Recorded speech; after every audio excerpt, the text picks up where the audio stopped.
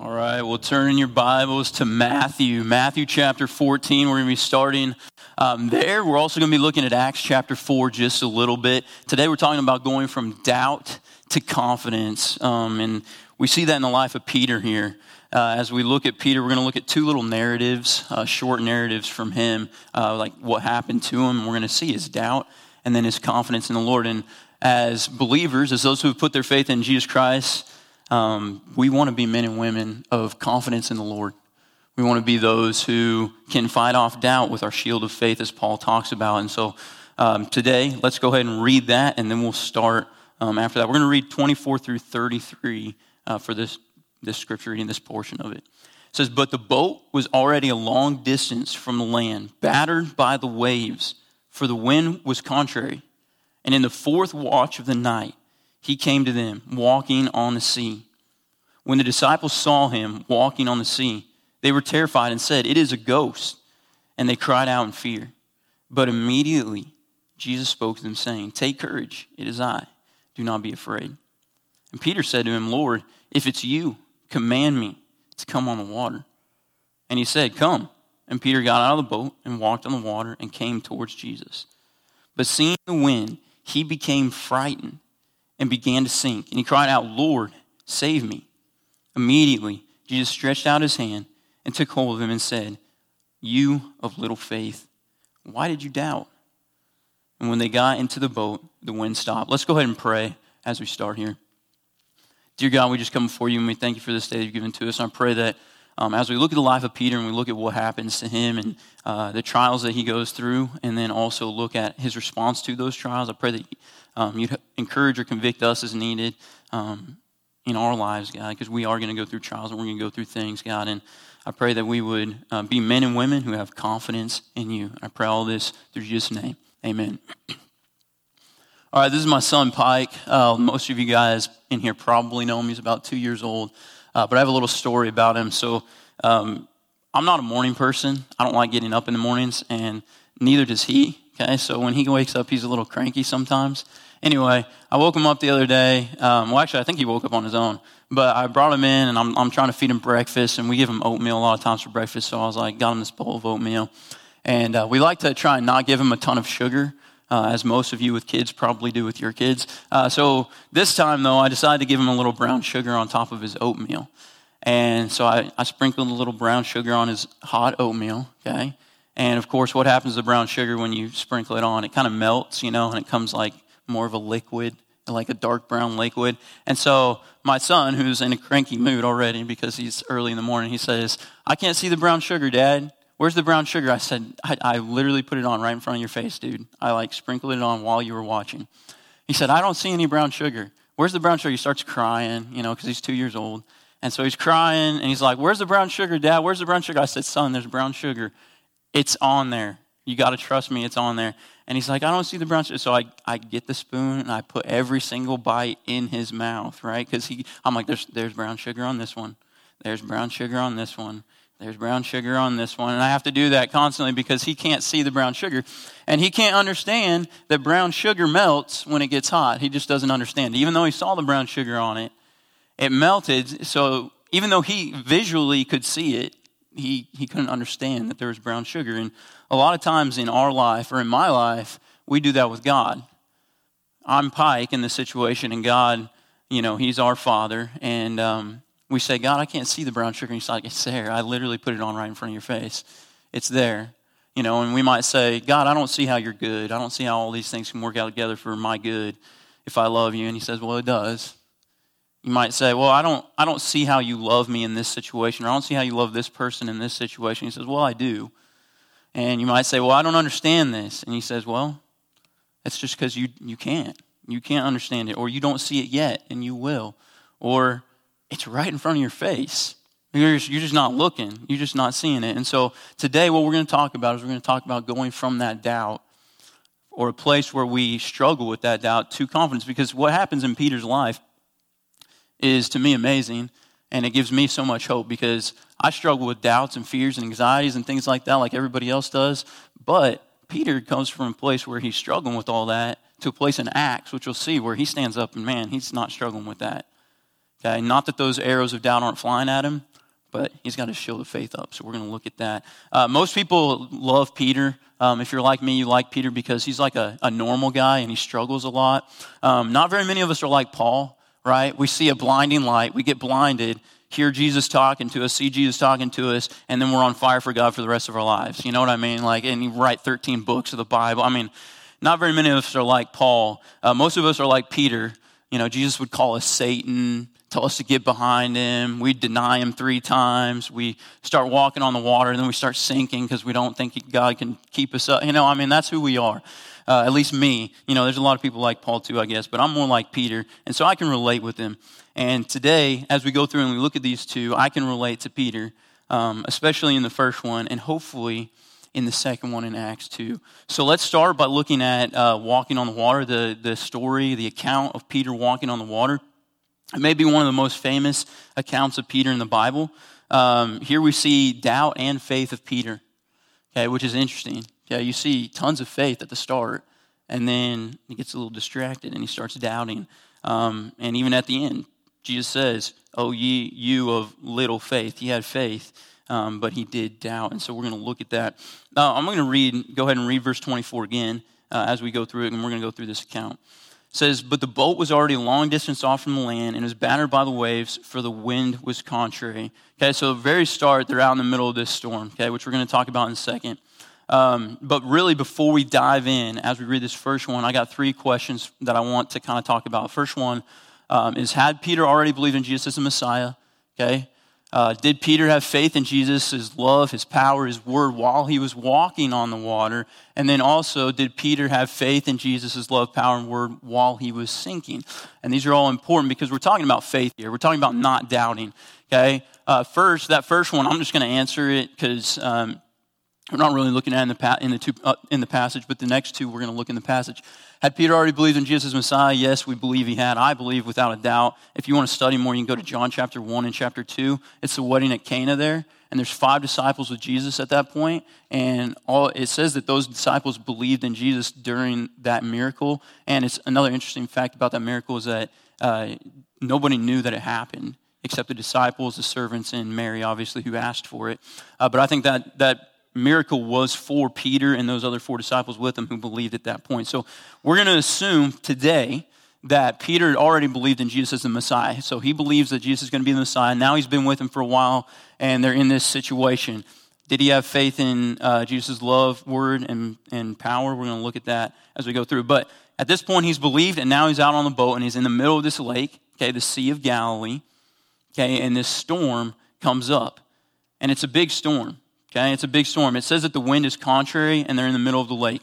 Okay, so this means they're in the middle of the Sea of Galilee, in the middle of the lake, and they can't get back. Okay, the wind is contrary. They can't get where they're wanting to go. They can't get anywhere. And if you know anything about, shipwrecks and like sailing and all that stuff, which I don't know a ton, but you do a little bit of study on it and you do a little bit of reading, okay? You're in a boat and you're like, well, the wind's just blowing that way and you're on a lake, so you can get to the shore right over there. Just put the sail up. Well, if you run with the wind into the shoreline, your boat's going to break up, right? So they're in the middle of the lake and they can't get anywhere. In fact, I have this. This picture is actually a picture painted by Rembrandt. Okay, so it's a pretty cool painting and pretty famous one. But I have a quote from this guy. It's actually a little story. His name is Dr. Buchanan. He was actually out on the Sea of Galilee, and a storm came up on him. He says this about it. He says, "While gazing on the suggestive scenery around us, our earnest conversation was suddenly disturbed by a moment among the Arab crew. All at once, they pulled in their oars and stepped their masts and began to hoist their long, very rather lateen sail. What can those fellows mean to do with that sail in a dead calm? But they were right. There comes the breeze, rippling and ruffling the lately glassy surface of the lake. It reaches us before the sail is rightly set. A few minutes more, and it is blowing hard. The bending and often spliced yard threatens to give way, and the tattered leech of his sail seems as if it would rend right up and go away into shreds. To go upon the wind in such a craft is impossible, meaning you can't go against it. Okay, you can't go anywhere. There's nothing to do but just to slack away and run before it. Okay, and where are we going was our first inquiry when things had gotten a little bit into shape. And then where the wind takes us was the reply of the old graybeard at the helm. And away we went, the lake now all tossed into waves and covered with foamy whiteheads, as if a demon had gone into the lately tranquil bosom, an adventure that afforded us a fresh illustration of the reality of the events which happened in Scripture. Okay, and the reason I read that is because the Sea of Galilee, like any other sea, but the Sea of Galilee can have sudden storms. And the reason that it can have sudden storms is because it's actually in a little bit of a valley. And so you can't see the storms coming as well.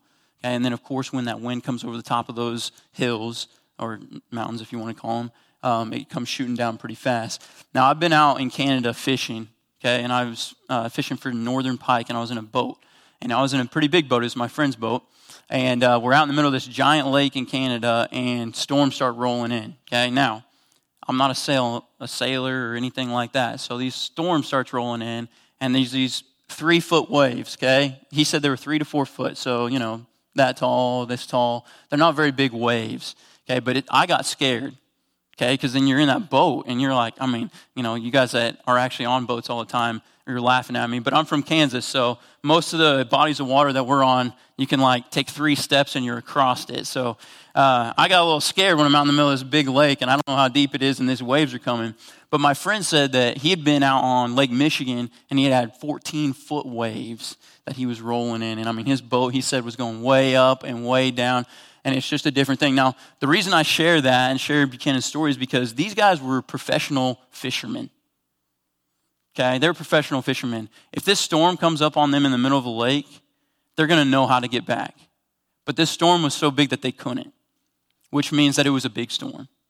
Okay, this is a big storm. And look at it. In verse 24, it's a big storm, and it's early in the morning. Look at verse 25. It says it's in the 4th watch of the night, okay, that he came walking to them on the sea. So it's basically still dark out, but really, really early in the morning. Okay, that's like the before light time is that 4th watch. So it's early in the morning. Okay, and the disciples in verse 26 see him walking on the sea, and they were terrified, and they said, "It is a ghost," and they cried out in fear. Okay, now this is me too, okay, because think about their situation again. Try and put yourself in their shoes.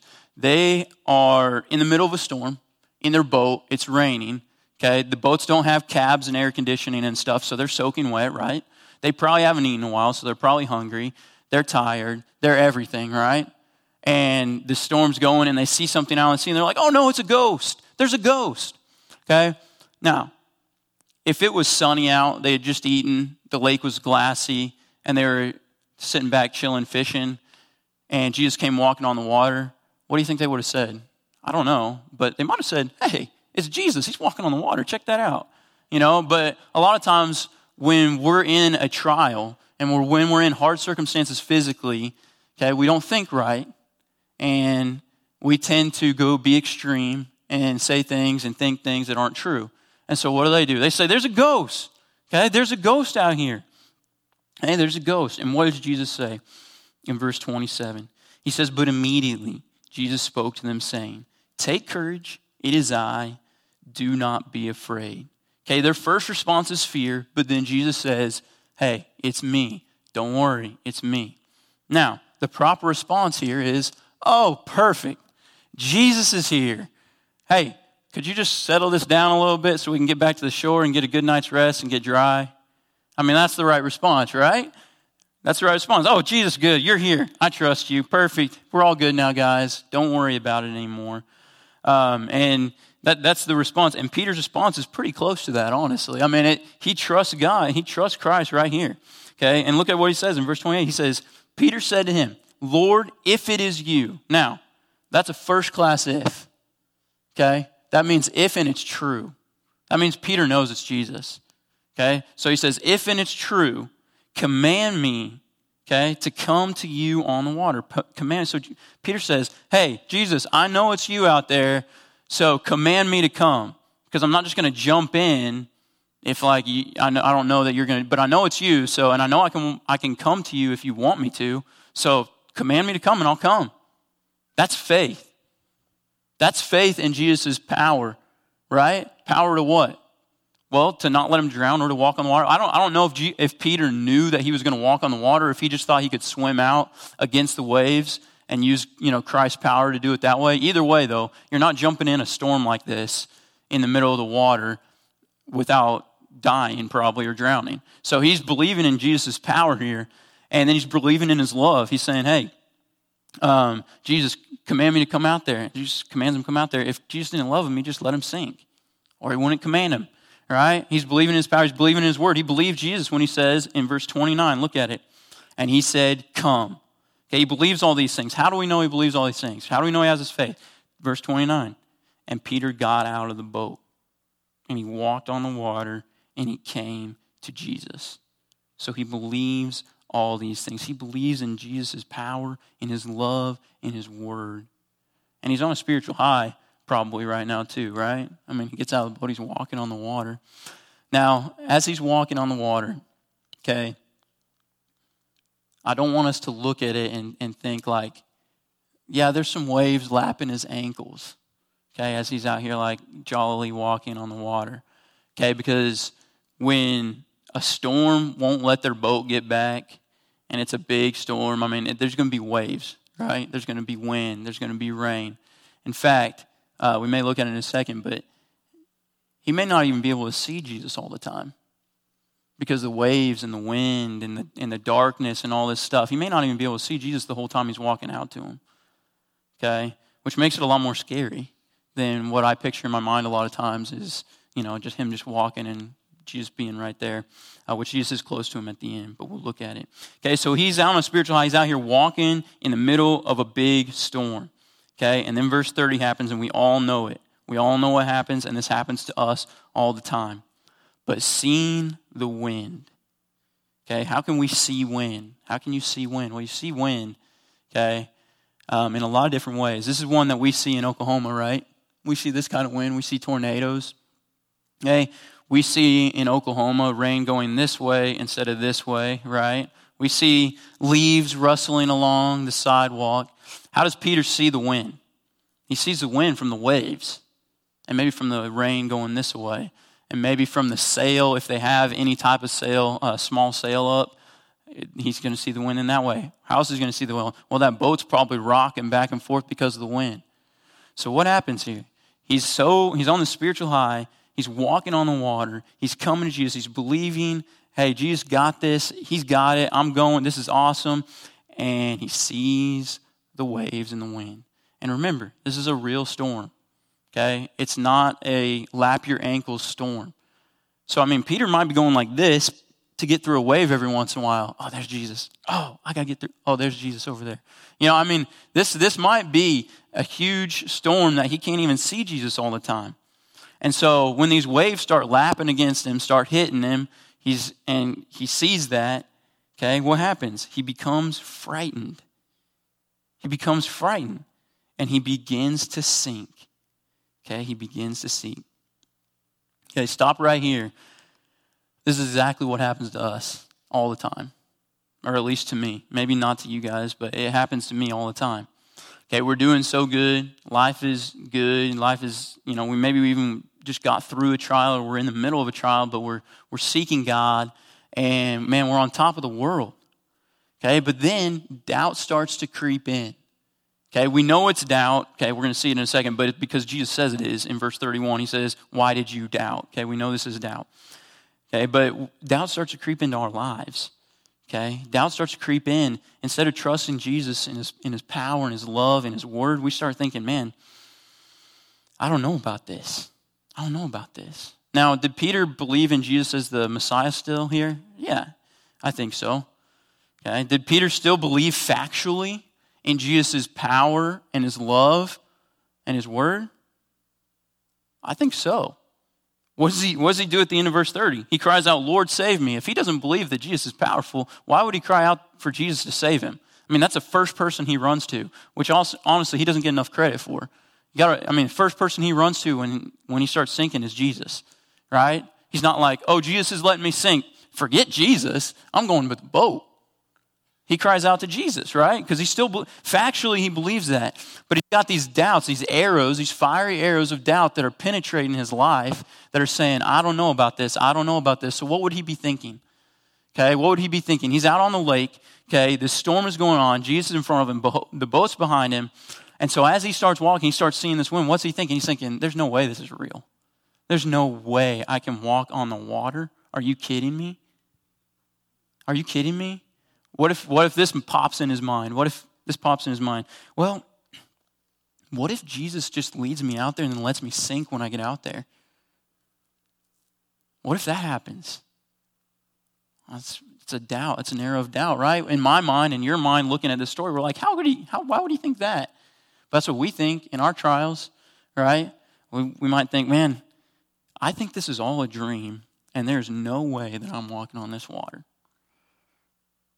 We think, well, maybe Jesus is just messing around with me. He's going to let me walk on the water, and he's going to let me sink. Or maybe he can only keep me up for a certain amount of time. What if I'm running out of time? I better hurry. I better start running. So I'm running out of time, maybe. I don't know. And that's what happens to us. Okay? Did he understand how Jesus was making him walk on the water? No. I mean, we don't even understand how that, right? Did he understand why Jesus allowed him to walk in the water? Probably not, right? Did he even comprehend the power that it takes to walk on the water? No. But he was still walking on the water. And sometimes questions, okay, those kind of questions and other questions cause doubt and fear in the believer's life, which leads to ineffectiveness, is what it leads to. Okay, it causes doubts and fears in our life. Okay, the devil's walking around. Okay, the demons are around. Our own flesh is around. The world's around shooting those fiery arrows at us, trying to get us to be ineffective.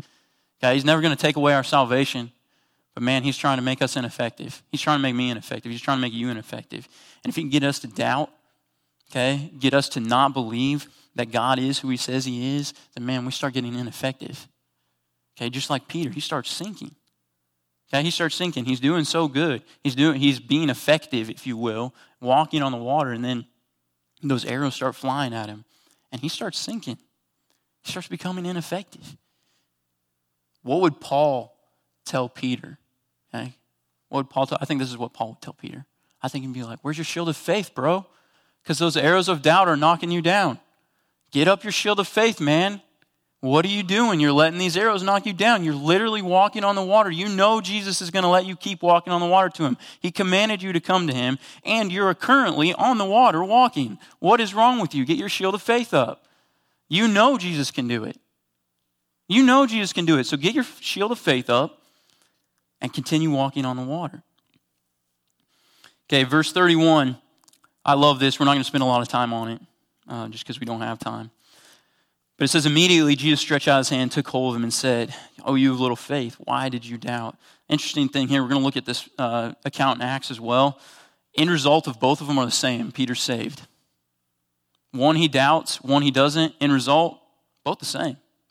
Jesus saved them both times because Jesus is merciful and graceful. He's full of grace. He loves us, and he loves Peter here, and he still saves him. What could have Jesus done? Dude, you're doubting. You're on your own, bro. Like, stop doubting me, and then maybe I'll let you come back up. You know? I mean, that's what Jesus could have said, but he didn't. He said, no, I'll get you. Oh, you of little faith. Oh, you of little faith. Which indicates that he didn't have faith, by the way. It was just doubt. He was just doubting it. Which sometimes in our own life, we believe in Jesus Christ for eternal life, and we have that eternal life forever. Past, present, and future tense, it's never going to go away, right? That's like a one-time thing. But in our Christian life, in our daily life, faith can be like strong and weak. You know what I mean? Like here, Peter's faith is weak. He still has it, but it's weak. And this one we're about to look at, it's strong. It's strong because he's got a shield of faith up. So turn to Acts chapter 4. Turn to Acts chapter 4. We're going to look at verses 8 through 13. I'm going to give you a hair of context just because of time. I'm not going to read verses 1 through 20. But that's really where the entire thing is. But basically, Peter and John are out preaching. They heal a guy. They're basically doing a lot of stuff in Jesus' name. And the religious leaders, they get obviously angered at this. They've already killed Jesus because of all this, because he's going to take away, their power, their prestige, all this. And so they arrest Peter and John, and they're getting ready to have them answer them. So they're like, hey, why are you guys doing what you're doing? Answer us, kind of a thing. And remember, these are the religious leaders, so they have a lot of power. Really, they have power to kill Peter and John if they wanted to. They could. So let's look at verse 8. This is when Peter answers them, as they're standing before these leaders. It says, then Peter, filled with the Holy Spirit, said to them, rulers and elders of the people, if we are on trial today for a benefit done to a sick man, as to how this man was made well, let it be known to all of you and to all the people of Israel by the name of Jesus Christ the Nazarene, whom you crucified and God raised from the dead. By this name, the man stands here before you in good health. He is the stone which was rejected by you, the builders, but which became the chief cornerstone. And there is salvation in no one else, for there is no other name under heaven that has been given among men by which we must be saved. Now look at this, verse 13. This is really cool. Now as they, the religious leaders of the standing before, observed the confidence of Peter and John and understood that they were uneducated and untrained men, they were amazed and began to recognize them as having been with Jesus.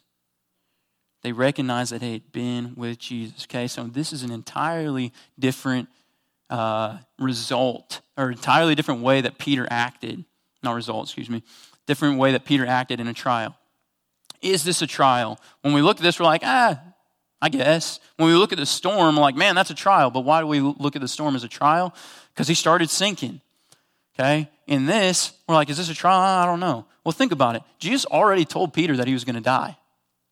Jesus already told Peter that he was going to die for him. So Peter knows he's going to die at some point, okay, for Christ. And now he does these miracles. He's doing this good stuff for Christ. And where is he at? He's standing before the people who just killed Christ.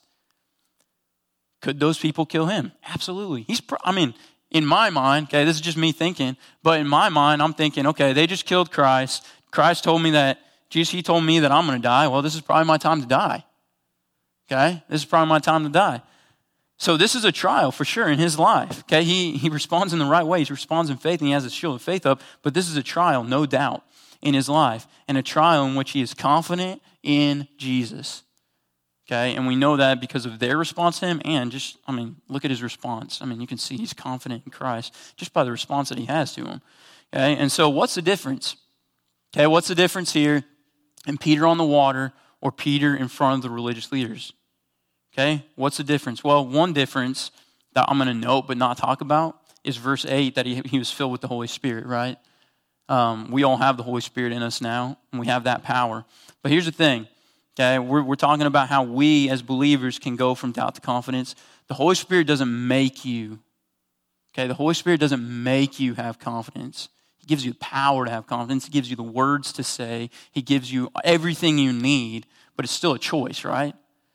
It's still a choice, okay? Holy Spirit or not, Peter could have doubted in this situation. Peter could have allowed those doubts to get to him, and he could have said, I don't know about this. We'll just stop. We'll just stop talking about Jesus for now since these guys are wanting me to stop, okay? So he does have the Holy Spirit, and we have the Holy Spirit as well. But the real difference is where his eyes are, okay? We want to be like Peter here. We want to be confident in the Lord despite our circumstances. And here, he has his eyes on Jesus. He has his eyes on Jesus. Where did he have his eyes in the storm? On the wind. On the wind. The wind and the waves, right? The storm. His eyes were on the storm. Where were his eyes here? On Jesus. Okay, you can look at his response. You can look at their response to him. His eyes are on Jesus here. Okay, where are my eyes when doubts and fears and anxieties, depression, sinful anger, all this kind of stuff, when this is all coming at me, where are my eyes? Okay, because arrows are going to fly. Okay, fiery arrows are going to fly. They're going to try and make you doubt. They're going to try and make you doubt God. They are. They're going to come at you, but where are your eyes? Okay, the hard questions, I don't understand. I don't get what's going on. Where's the brown sugar? God, you said there's brown sugar, but I don't see any brown sugar.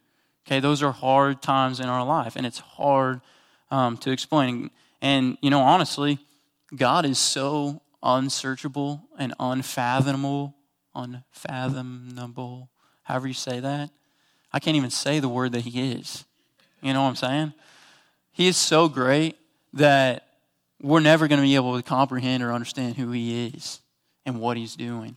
Okay, just like my 2-year-old can't understand what I'm doing because I'm like 20-something years older than him. God is a lot more than 20-something years older than me in wisdom, in understanding, in knowledge, right? So what in the world makes me think that I'm going to understand everything he's doing, right? And so these questions are going to come up in our life. They're going to come up in our life, especially when you're in a hard circumstance or in a time in your life that's hard. These things are going to come up. Is God real? Does he love you? Is he all powerful? How can God do this if this is happening?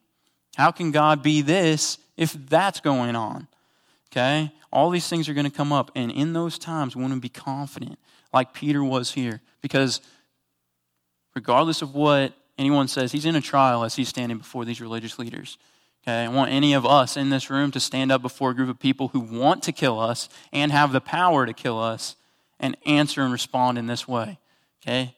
Can't do it without having our eyes fixed on Christ and using the power of the Holy Spirit. Okay, so I'm going to spend the rest of the time on our application, on our conclusion. We're going to be in Ephesians a little bit. So if you want to turn your Bibles to Ephesians chapter 6, we'll be there in just a second. Okay, doubt's a real thing. It causes us as believers to be ineffective. The question is, how can we fight doubt? Okay, because those arrows of doubt aren't going to stop flying. Okay, or arrows of anxiety or depression or whatever it is. Like those arrows aren't going to stop flying. It's not like we're not going to be tempted. It's not like the world's going to go away or Satan's going to go away or my flesh is going to go away. So how do you fight against it? This is found in Ephesians chapter 6, where very famously Paul talks about the armor of God. And in verse 16, okay, he talks about the flaming arrows and how to extinguish them. Okay, so let's look at it. It says, in addition to all, taking up the shield of faith, with which you will be able to extinguish all of the flaming arrows of the evil one. So this is a shield of faith. Okay, this is a shield of faith. This is trusting Jesus. This is trusting God in my everyday life, in his power, his love, his promises, his word. Okay, so I got a couple pictures of some shields. Okay, this one over here, this red one. Okay, that's an old Roman shield. That's what most of them used. And then this one, it's smaller, so that's what they gave their mercenaries. You know, like your mercenaries, you can get a smaller shield. And then they use these big ones. These are almost like body-sized shields that they would use sometimes. And they would use them, there's a cool way they use them. They call it a tortoise. Okay, and each soldier would get one of these shields. And all the ones in the front line would hold the shield upright this way. Okay, then the next one in line would hold it kind of above their head. And they would go down holding it above their head. And the side guys would hold it on the side, like right side, left side. And they'd make a big shell. They called it a tortoise because it's like a tortoise shell. And they would be able to run up all in sync to a wall or a castle or whatever. And they'd be able to get up there without being hit by the projectiles. Right? Because what is a shield for? It's to block the projectiles, right? I mean, you can use a shield in sword fighting, but a good sword fighter is going to parry with the sword, right? He's going to use that shield to block all of those arrows coming at him. Okay? And Paul says, hey, we need to get this up. We need to get this up. We need to get it up so that we will extinguish those fiery darts. Now, I don't know all of you in here super well, so some of you may practice holding shields up and be like these guys, but I don't know how to wield a shield. Okay? And it would take some practice for me to be able to get a shield up. First off, for me to get strength in my arm to hold it up for a long time. But then secondly, to be able to actually block stuff with it, right? With some practice, I might be able to get good at it. But I would need practice. Okay, and that's what Paul is saying. He's saying we got to get that shield up, and it takes practice to get that shield up sometimes. What are these arrows that are flying at us that we're practicing against? What are these arrows that are flying at us? Well, it's the devil saying what?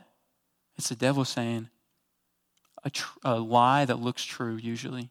Okay, just like this is what JB always says about Eve in the garden. He says, just like he did, meaning Satan, with Eve, Satan tries to get us to doubt God's love and his word. How does he do that?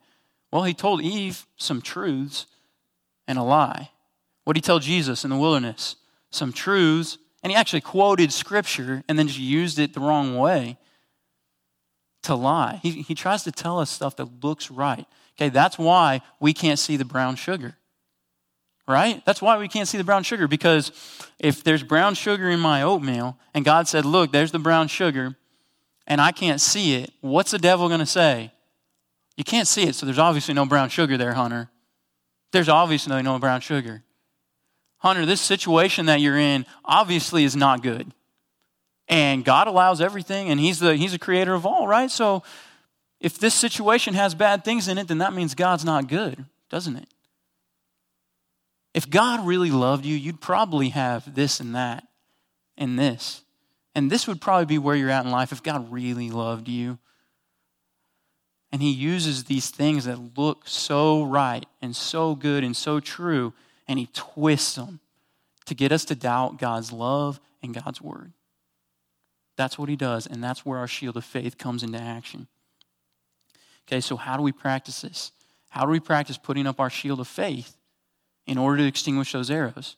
Because I don't know about you, but I want to extinguish those arrows when they come at me. It's not like they're going to stop coming, but I want to extinguish them when they come. Here's a couple things. Okay, you can do a lot of things. Here's a couple things that I think of. One is spend time with God. Okay, spend time with God. If we get to know God, we spend time with Him. Okay, we're gonna know Him, right? Satan says, "Well, God doesn't love you." Yeah, He does. I know He does. I know Him. I know He loves me. Right? You can focus on the truths about God. Okay, what's He trying to get us to believe? He's trying to get us to believe lies about God. So what do? Focus on the truth about God. Focus on who God is. Right? Focus on that He's all loving, He's all powerful, He loves you, He never lies. Okay, another thing, this is a good one, praise God every day. Okay, what's the difference in thanking God and praising God?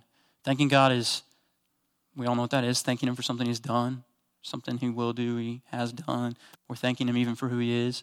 Praising God is telling Him who He is. Praising God is telling Him who He is. God, You are all loving, You are all powerful, You are just, You are perfect, You are holy. That's praising God. So if we start praising God, okay, that's renewing our mind with the truth. Okay, that's holding your shield of faith up. If I'm renewing my mind with that, it's a lot harder for those arrows to start actually hitting me. Okay, my shield of faith is going to extinguish them.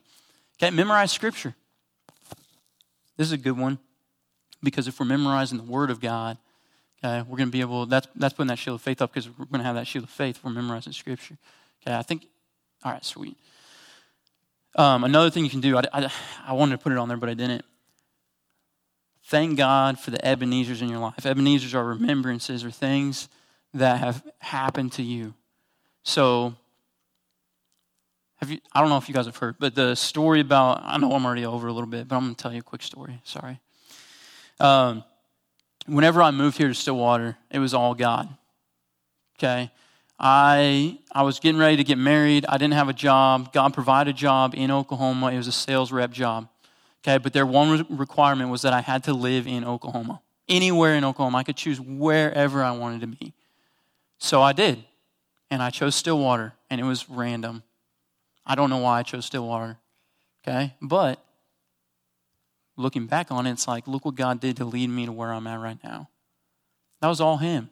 That's an Ebenezer. Okay, we do that. That's putting up the shield of faith. Remembering that. Okay, so just in closing, remember this. Remember God loves you. He's infinite and He's all-powerful. He never lies, okay? So don't focus on the brown sugar that you can't see.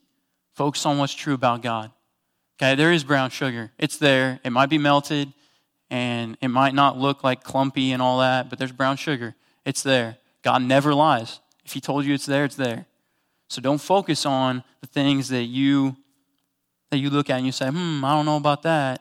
I don't know about that, God. Focus on who God is, okay? And then, pretty soon, you'll probably actually start figuring out, oh, that's what He was doing. That's what He's doing back then. That's what He's doing.